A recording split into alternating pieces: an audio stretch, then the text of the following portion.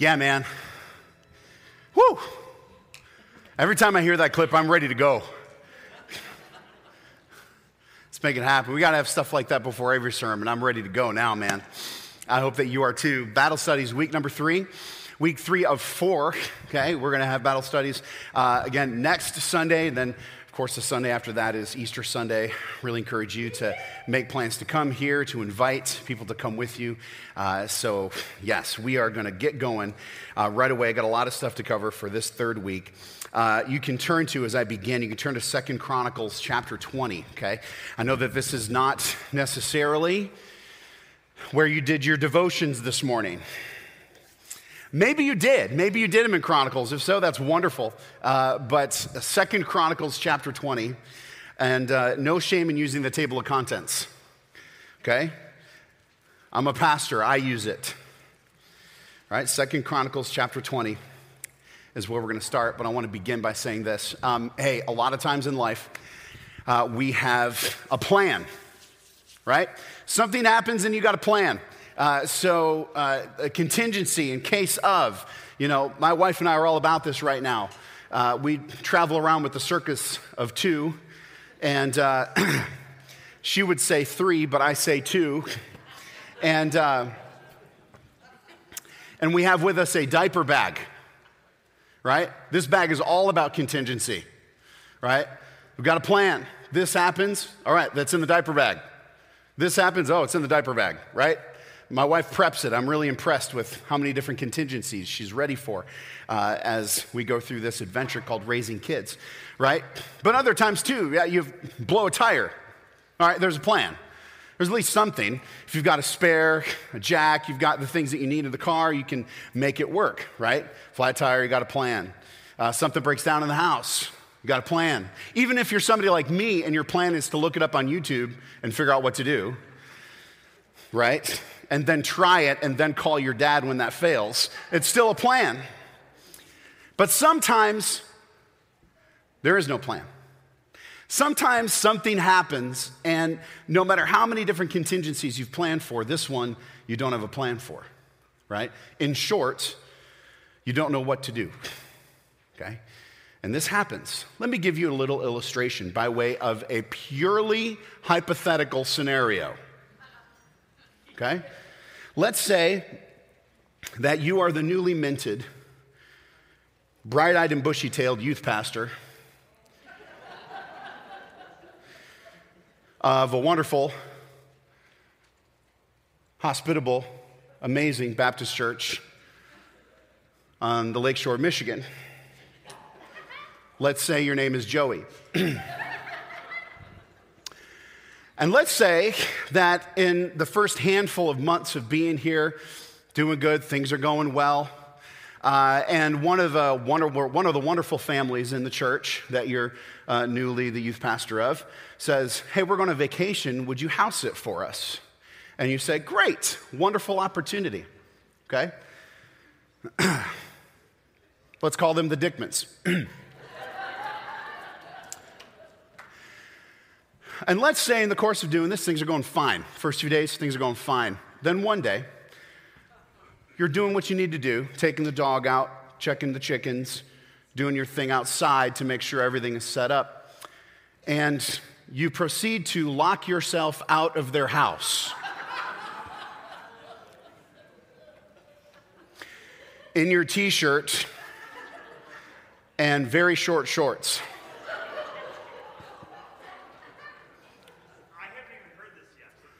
Yeah. Again, this is purely hypothetical. Let's say there's no evidence because it's purely hypothetical. Let's say if you're this youth pastor, you have your phone on you, but it's dead.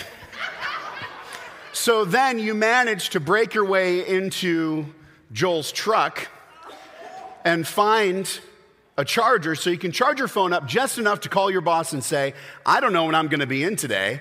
I'm outside of the house in shorts and a t-shirt. Again, purely hypothetical. I don't know what to do. Then let's say, in order to make everything all right, you happen to have to break into the Dickmans home via a second level window and crawl in to be able to put your clothes on and go to work that day. Sometimes in life you don't know what to do. Again, this is purely hypothetical, except it's not because it really happened. But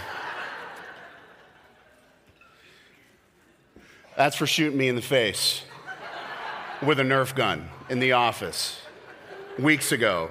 My payback is both thorough and patient. But still, many times,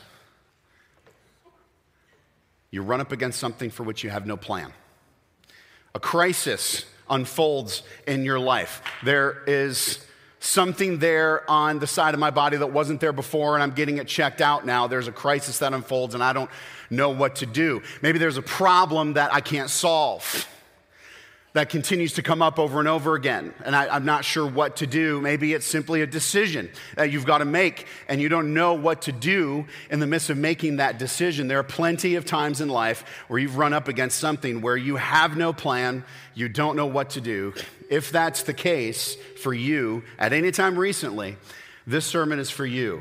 Very simply titled, this sermon is called What to Do When You Don't Know What to Do.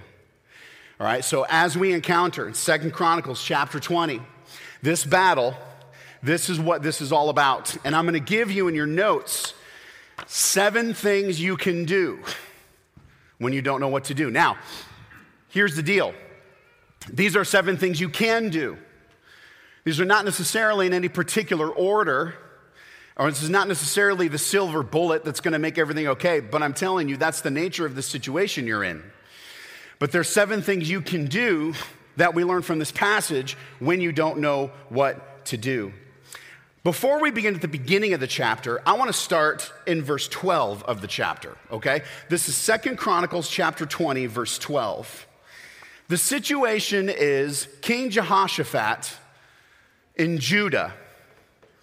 Everything is going fine, and then all of a sudden, a vast army, a countless army shows up at their doorstep, and they're terrified. And this is ultimately what they express at the end of their prayer. Again, we'll go to the beginning of the chapter, but in verse 12 it says, "Our God, will you not judge them," that army, "for we have no power to face this vast army that is attacking us. We do not know what to do, but our eyes are on you." First of all, I love that verse. You talk about life verses. I've got a few life verses. This is one of them because sometimes I need to pull this one out. Sometimes that's the content of my prayer. Lord, I don't know what to do, but my eyes are on you. And you'll discover that common thread in these 7 things. So let's go back to the beginning, chapter 20, verse 1. All right?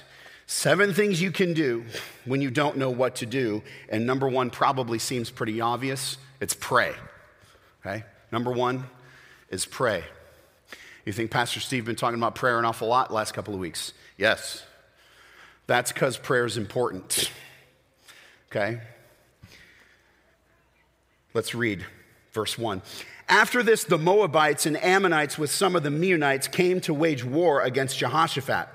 Some people came and told Jehoshaphat, "A vast army is coming against you from Edom, from the other side of the Dead Sea." Okay, that is the east side of the Dead Sea. Okay? "It is already in Hazazon Tamar," that is En Gedi. That's the problem because En Gedi is on the west side of the Dead Sea. It's on the Judah side. They're already at their front doorstep. So, verse 3, alarmed, Jehoshaphat resolved to inquire of the Lord and proclaimed a fast for all of Judah.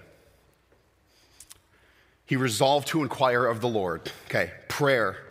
Okay, again, it seems obvious, but so often we reach for something else before we go to prayer.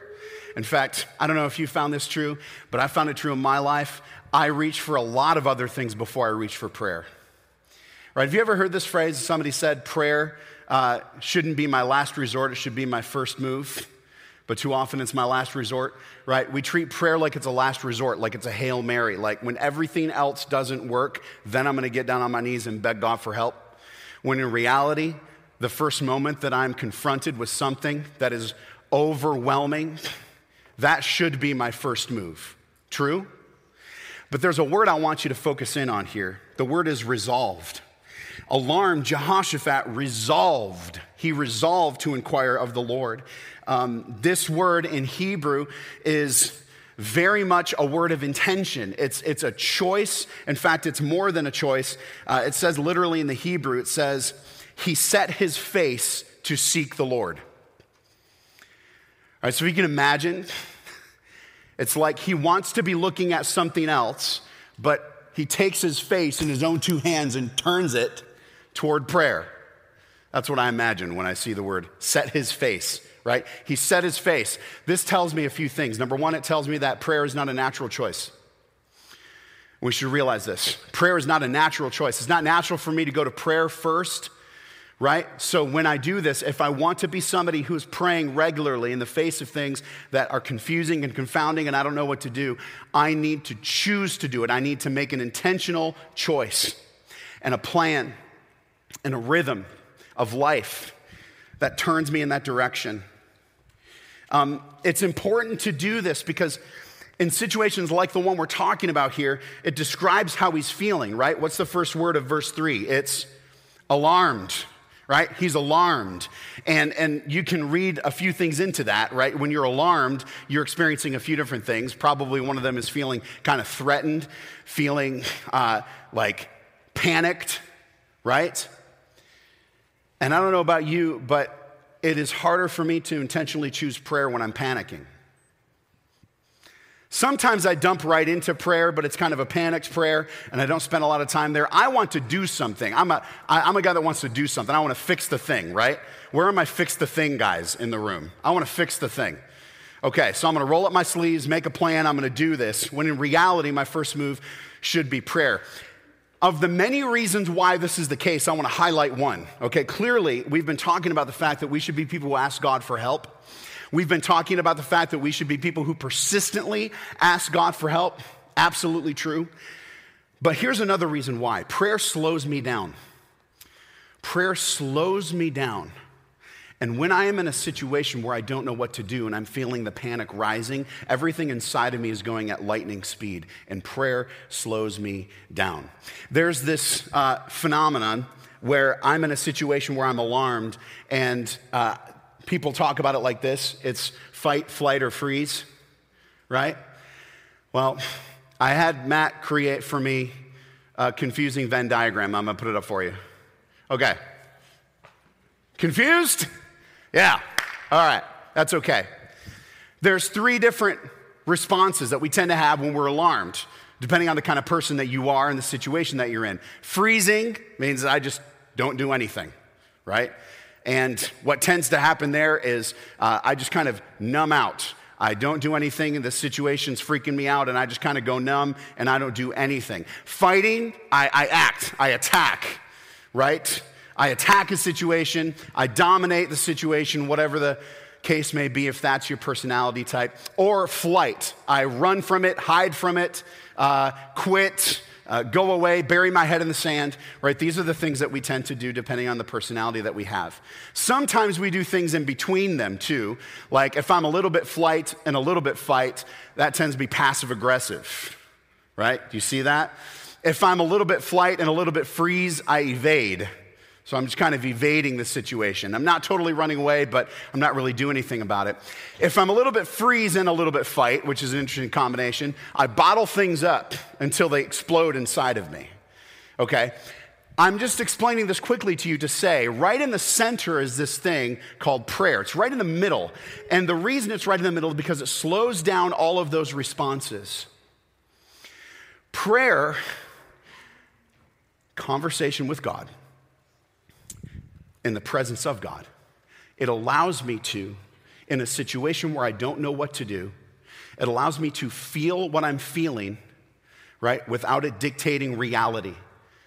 So I am able to, instead of freezing and numbing out, I'm able to appropriately address my feelings in the situation and take appropriate action. Instead of fighting and attacking, I can take appropriate action. Why? Because I've consulted God and I've slowed myself down. Instead of running from the situation, I can appropriately face the situation. These are the benefits, just some of the benefits of prayer as the first move. So all of that to say, you run into a situation, you don't know what to do. A vast army has showed up at your doorstep. Prayer is the first move. Get on my knees and be reoriented to what God is going to tell me in this situation. That's number one. Number two is in the same verse, and you might have picked it up already. Number two is fast. What to do when you don't know what to do. These are just some things you can do. Let's keep reading. Alarmed, Jehoshaphat resolved to inquire of the Lord, and he proclaimed a fast for all of Judah. Now, when's the last time you fasted? Intentionally, not accidentally. Like I forgot about lunch. I fasted. No. Intentional fast. This is one that we don't do very often. We don't do this. And there's a reason for that. It's not like a regular part of the spiritual discipline rhythm of the Christian. It's more like a response to an extreme situation. But even in that case, we don't usually do this. Jesus did it, right? The apostles did it, New Testament. The church did it. And usually always in response to an extreme situation. And so I want to recommend this to us this morning, right? I want to reframe it a little bit too. What is fasting? Okay, this is fasting. A ceasing of food, but not simply to cease the food. It's then to replace it with the nourishment of the Bible and prayer, right? That's to fast. That's what it is. Okay, when do we fast? We fast when we are in a desperate situation that is beyond us, and we need God to move or we need to hear from him as soon as possible. This is when we fast. But so often, we don't go there. We're not used to doing that. But I believe that there is something there that God has for us that is completely separate from anything else that we could do, because nothing communicates to your own body that we live on every word that comes out of the mouth of God, right? Not on bread alone. Nothing communicates that than to stop eating for a time. We should do this. Fasting, why do we fast? We fast because it intensifies the clarity of my plea before God. It actually focuses me and it stands out to the Lord. It's tuning everything else out and tuning God in. So I just want to recommend that. In a desperate situation, in a situation where you don't know what to do, not a bad move, right? Start out with prayer, not a bad move to fast. We only fast for a certain period of time, and as Jesus said in the New Testament, we don't fast so that we're showing off, right? Sometimes when I do this, I'll say, I'm not doing lunches this week. So I still eat breakfast and dinner, but I'm not doing lunches. When lunch comes around and I feel the hunger pain at that moment, I redirect myself to God's word and remind myself that I'm fully dependent upon him for everything. There's something that happens there, and there's a closeness with God that is invaluable in a situation where I don't know what to do. When I remind myself, man, I am not dependent upon food. I am dependent upon the words of God and the presence of God, right? So that is number two, okay? There's some things you can do when you don't know what to do. Pray, that's number one. Fast, that's number two. And number three, I'll explain in a minute, is remember. Remember. Let's continue reading in 2 Chronicles chapter 20. Verse 4, the people of Judah came together to seek help from the Lord.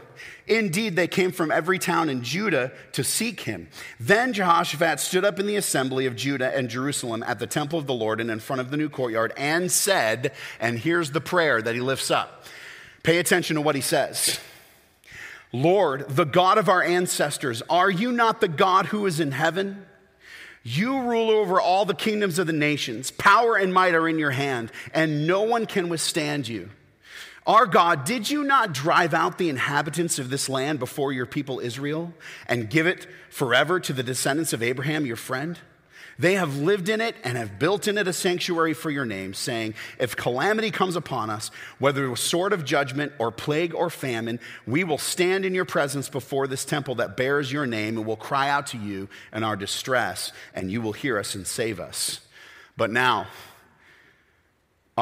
here are men from Ammon, Moab, Mount Seir, whose territory you would not allow Israel to invade when they came from Egypt, so they turned away from them and did not destroy them. See how they're repaying us. That's sarcasm. Thanks for the favor, guys, for not destroying us. Now they're going to come and attack us by coming to drive us out of the possession you gave us as an inheritance. And then this is where they drop this line. Our God, will you not judge them? For we have no power to face this vast army that is attacking us. We do not know what to do, but our eyes are on you. Remember, in this prayer, look at verse 7. It says, our God, did you not drive out the inhabitants of this land before your people Israel? They're remembering something that God had done in the past. And I want to bring something up that I've suggested before. I know Pastor McNeil has suggested it before. But you need to have a log of the things that God has done for you. And you got to have it accessible. And when you end up in a situation where you don't know what to do, you got to pull it out. Right? How many of us have started a log of something like this and then maybe we've stopped? Or maybe we never got started, but we kind of vaguely remember some things that God has done for us. Or maybe we do have it, but it's kind of somewhere in the house on a shelf, and I'm not sure. You got to have this thing readily available for situations like this, and you got to pull it out, because here's what happens, right?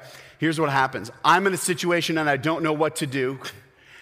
When I don't know what to do, what begins to erode a little bit is my trust in God, because I'm looking at the vast army that's now on this side of the Dead Sea and wondering, what's going to happen here?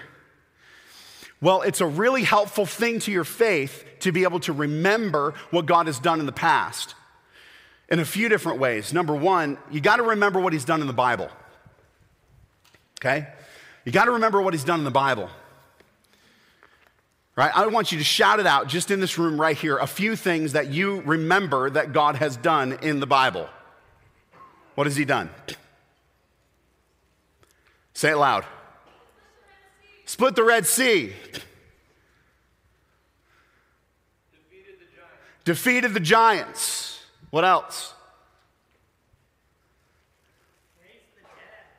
Raised the dead. Fed the 5,000. Healed the sick. Turned water into wine. Here's another one for you. Broke down prison walls with songs of praise. Okay, even just right there, I could feel it in the room. The level of faith just increased a little bit. I could feel it. Could you feel it? That's the power of remembering. When you're in a situation you don't know what to do, Satan loves to attack that moment by introducing uncertainty into your life and saying, hey, listen, I know God's been there for you in the past, but he might fail you this time. He might be asleep at the switch for this one. This one might go differently. And you can stand there looking back over periods of time in Scripture and say, no, the God who turned the water into wine, the God who healed the sick, the God who raised the dead, the same God who broke down prison walls with songs of praise, that God is the one who's in this room with me right now, in this situation. And because he does not change, he was faithful then and he's going to be faithful now. Do you see the power of remembering? You got to remember what he's done in the Bible. You also got to remember what he's done in your life. Your life. I know you got stories. You got them. You've got stories that God has done things for you in the past. Someone got saved that you've been praying would get saved. Someone was healed when it didn't look like they were going to be healed, right? These things that God has done, write them down. I've got one written down. I'm going to tell you a little bit about it later in the sermon, but I've got one written down that blows me away to this moment. But here's the thing. That's not always at the front of my mind until I open up my logbook of what God has done, my rock pile, and I read it. And I read, March of 2019, God did this. And it strengthens my faith, okay? Don't know what to do? Pray. Get down on your knees, pray. Fast, right? Seek God with all your heart. Fast. Remember. Here's number 4. Go to church. Look at verse 13. All the men of Judah, with their wives and children and little ones, stood before the Lord. I love that verse. Not just because I'm a pastor and I like it when people go to church. But look at everybody who's included. All the men of Judah, with their wives and children and little ones. Okay, we're not just talking about children here, we're talking about their babies. Everybody gathered together, right? Look around you. This is what we're doing. And yet, so often, when I'm faced with a situation I don't know what to do, this is the first thing that drops off. I'm freaking out in life, so I'm going to go away from the Christian community? I'm freaking out in life. I'm not sure what to do. I'm really confused. I could use help and assistance right now, so I'm going to go isolate myself and stay in my bedroom? This is what Satan wants to convince us is the right thing to do. It's not the right thing to do. The right thing to do is come to church. Not moralistically, not like checking off a line of behavior, but because there are people here who love you and want to help you. And this is how God gives you his help, is through the people of the church, right? How many times have we been helped, blessed by the people in this very room in situations in which we didn't know what to do? So I just want to remind you, okay? Don't know what to do. One of the things you can do, one of the things you should do, go to church. That's number 4. Here's number 5. When you go to church, listen.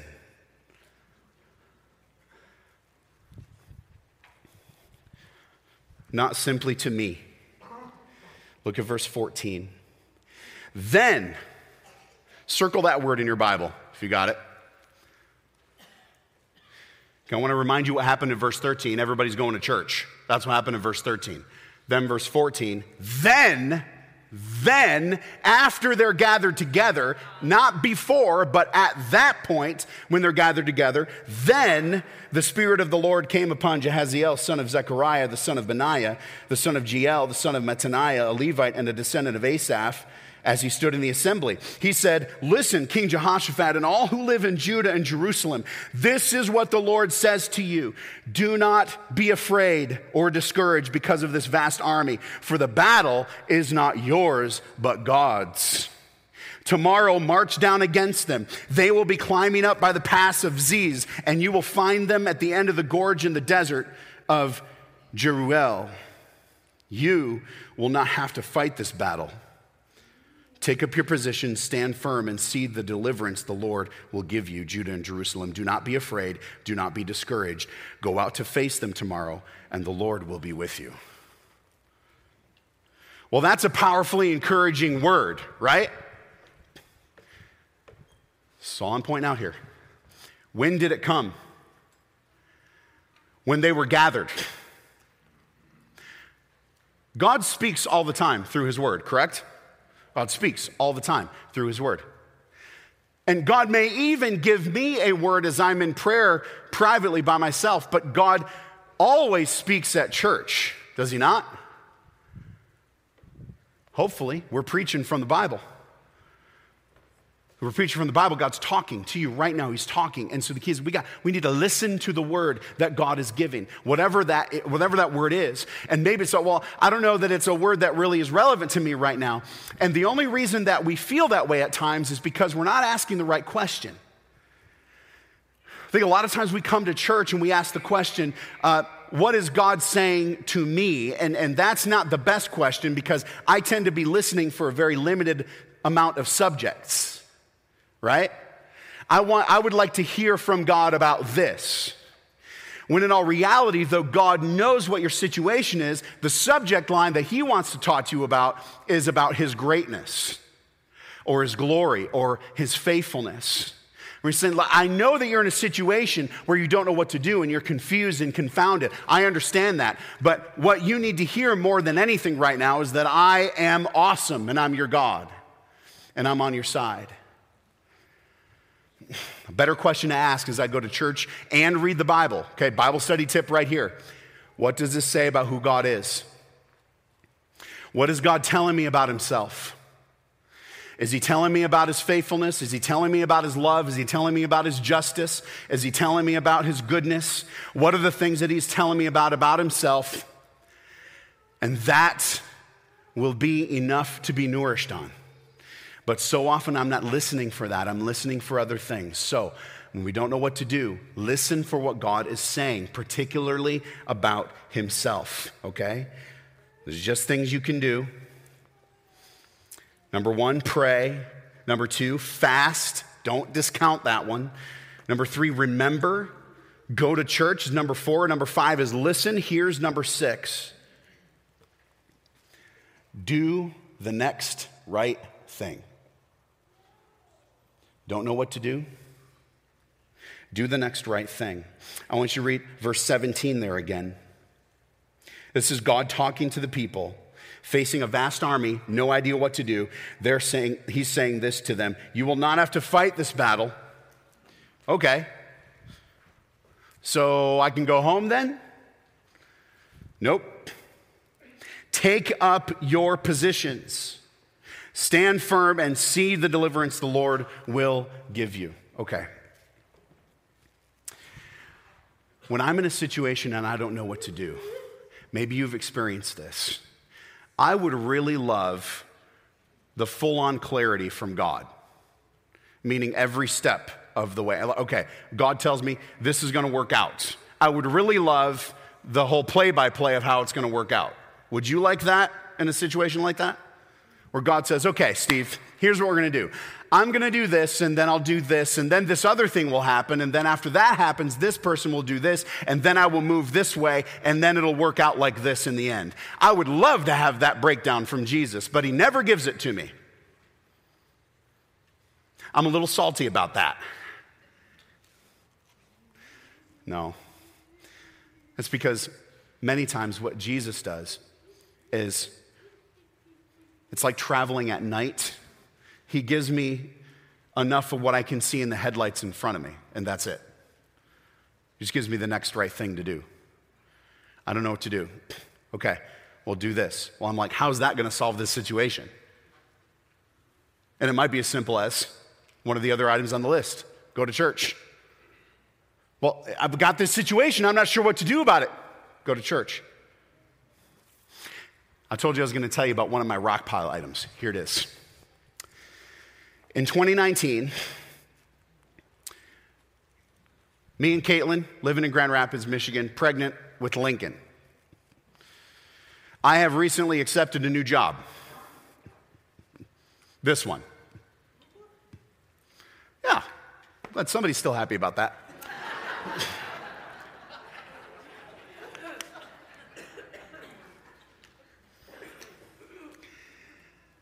I've accepted this job, which is it's going to require a move. And so we know we need to find a house, right? We know we need to find a house. And it gets into March, and we've been looking, and it's not really going very well. And finally, there is one. And so we're going through the process. Those of you who purchased a home, you know you got to go through the process of securing the financing for the home, right? And I didn't know how tenuous this process was until I got into it for the first time. Caitlin was in a situation where she's leaving a job to move up here, where she's going to mostly just be at home and then work a little bit, so she's leaving that job. I was taking a new job, so income numbers were changing all over the place. Long story short, my credit had taken a huge beating due to my terrible decisions in student loan world 20 years prior. And through all of that, just getting turned down by banks. Okay, not awesome. By God's grace, by the way, and Caitlin's brilliance with money, my credit score is much better now. So anyway, that's how the story's ending. But hey, just telling you.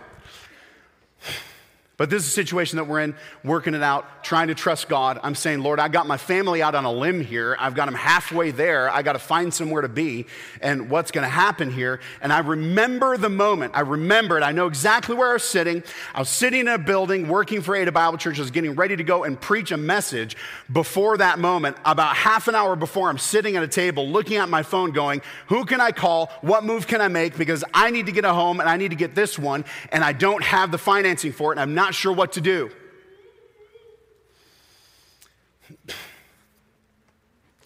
When you're in this situation, you want to try crazy stuff. Like applying for all kinds of loans from not reputable places. And I'm feeling all that in the moment, and then wisdom comes through a friend.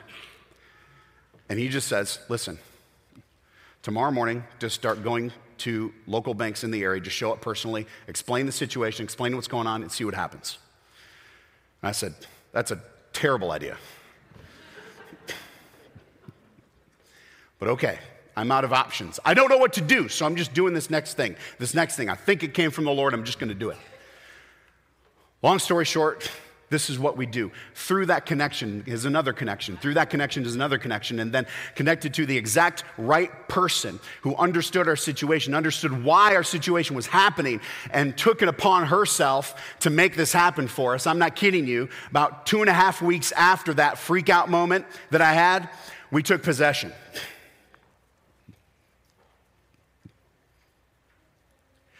Sometimes all you can do is the next right thing. So just do the next right thing and trust God that He's got the plan worked out.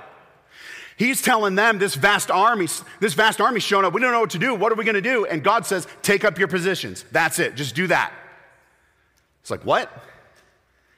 Take up our positions? Then what's going to happen? He doesn't tell them that part. He just says, you're not going to have to take care of this. I'm going to take care of this. You take your positions. And so there may be something, a bit of wisdom that God has given you in a situation where you don't know what to do. You just need to do the next right thing and trust that God has a plan. Because you can't control it all, and neither can I. But the one who has everything in control knows exactly what he's doing. He knows exactly how this step leads to the next step and leads to the next step. You let him have the big picture in mind and trust him enough to just do the next right thing, whatever that is. Right? That's number 6. Here's number 7. Praise.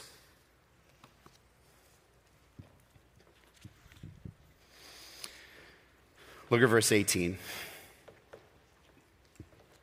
Jehoshaphat bowed down with his face to the ground. And all the people of Judah and Jerusalem fell down and worshiped before the Lord. I want to remind you, this is before the victory. Then some Levites from the Kohathites and Korathites stood up and praised the Lord, the God of Israel, with a very loud voice. Early in the morning, they left for the desert of Tekoa. As they set out, again, before the victory, Jehoshaphat stood and said, listen to me, Judah and people of Jerusalem. Have faith in the Lord your God and you will be upheld. Have faith in his prophets and you will be successful. After consulting the people, Jehoshaphat appointed men to sing to the Lord and to praise him for the splendor of his holiness as they went out ahead of the army, saying, give thanks to the Lord, for his love endures forever. And then verse 22. I love this. As they began to sing and praise, the Lord set ambushes against the men of Ammon and Moab and Mount Seir who were invading Judah, and they were defeated. What did God do? Won the battle. What did the people do? They praised. When God says this is not a battle that you are going to have to fight, you understand what he means. As what he's saying is, I am doing the work here. I'm doing the work. I'm going to get you where you need to go. One of your chief jobs along the way is to praise. Now, here's the thing. We tend to praise after the thing happens. Which we should, right? God has delivered me through this scenario where I didn't know what to do and I didn't know how it was going to work out, and God got me to the other side of it. Praise God. And we should do that. But what happens if we become people who start to do this before the situation is worked out, before any clarity comes, before anything truly works out, and I'm still in this situation that is terrifying and alarming and I'm not sure what to do? What if I lift up my arm then and say, praise God? I don't do that often. But it's important to do. Because it separates my praise from my circumstance. I should praise when good circumstances come, for they are from God. But my habit of praise cannot be linked up so closely with my circumstances that good circumstances are the only time that I praise my good God. I should be able to praise when the circumstances are not good, or muddy, or confusing, or overwhelming. In fact, even in those moments, it's most important for me to praise. So I got a little phrase that I want to teach you, okay? I'm going to praise him anyway. Okay? Say it with me. I'm going to praise him anyway.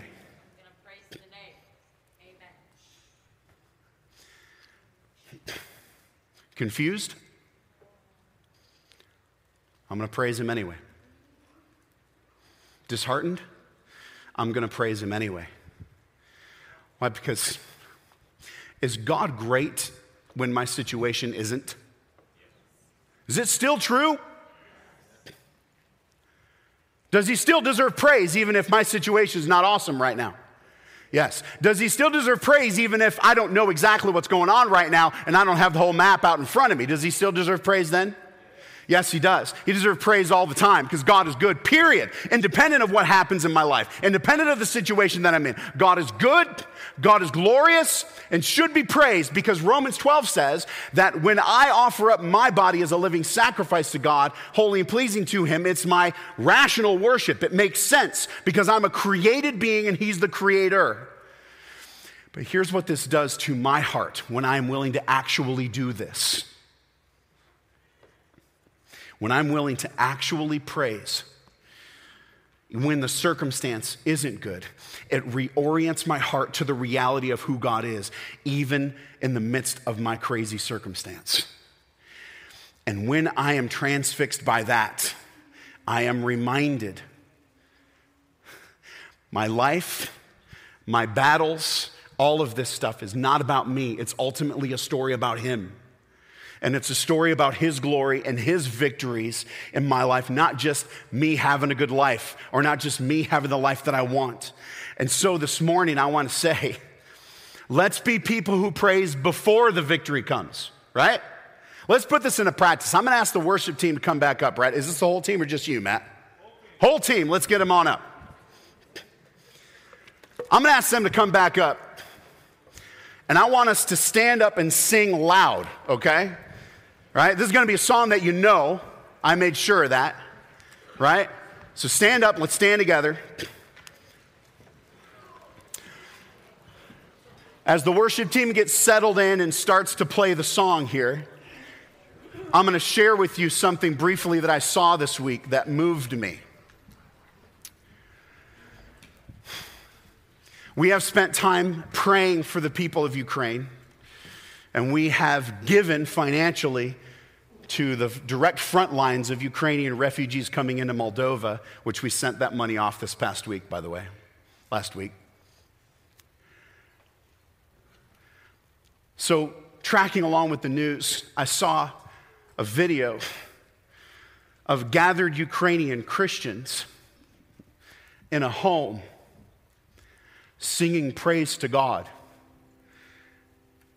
when all is chaos around them. And I think to myself,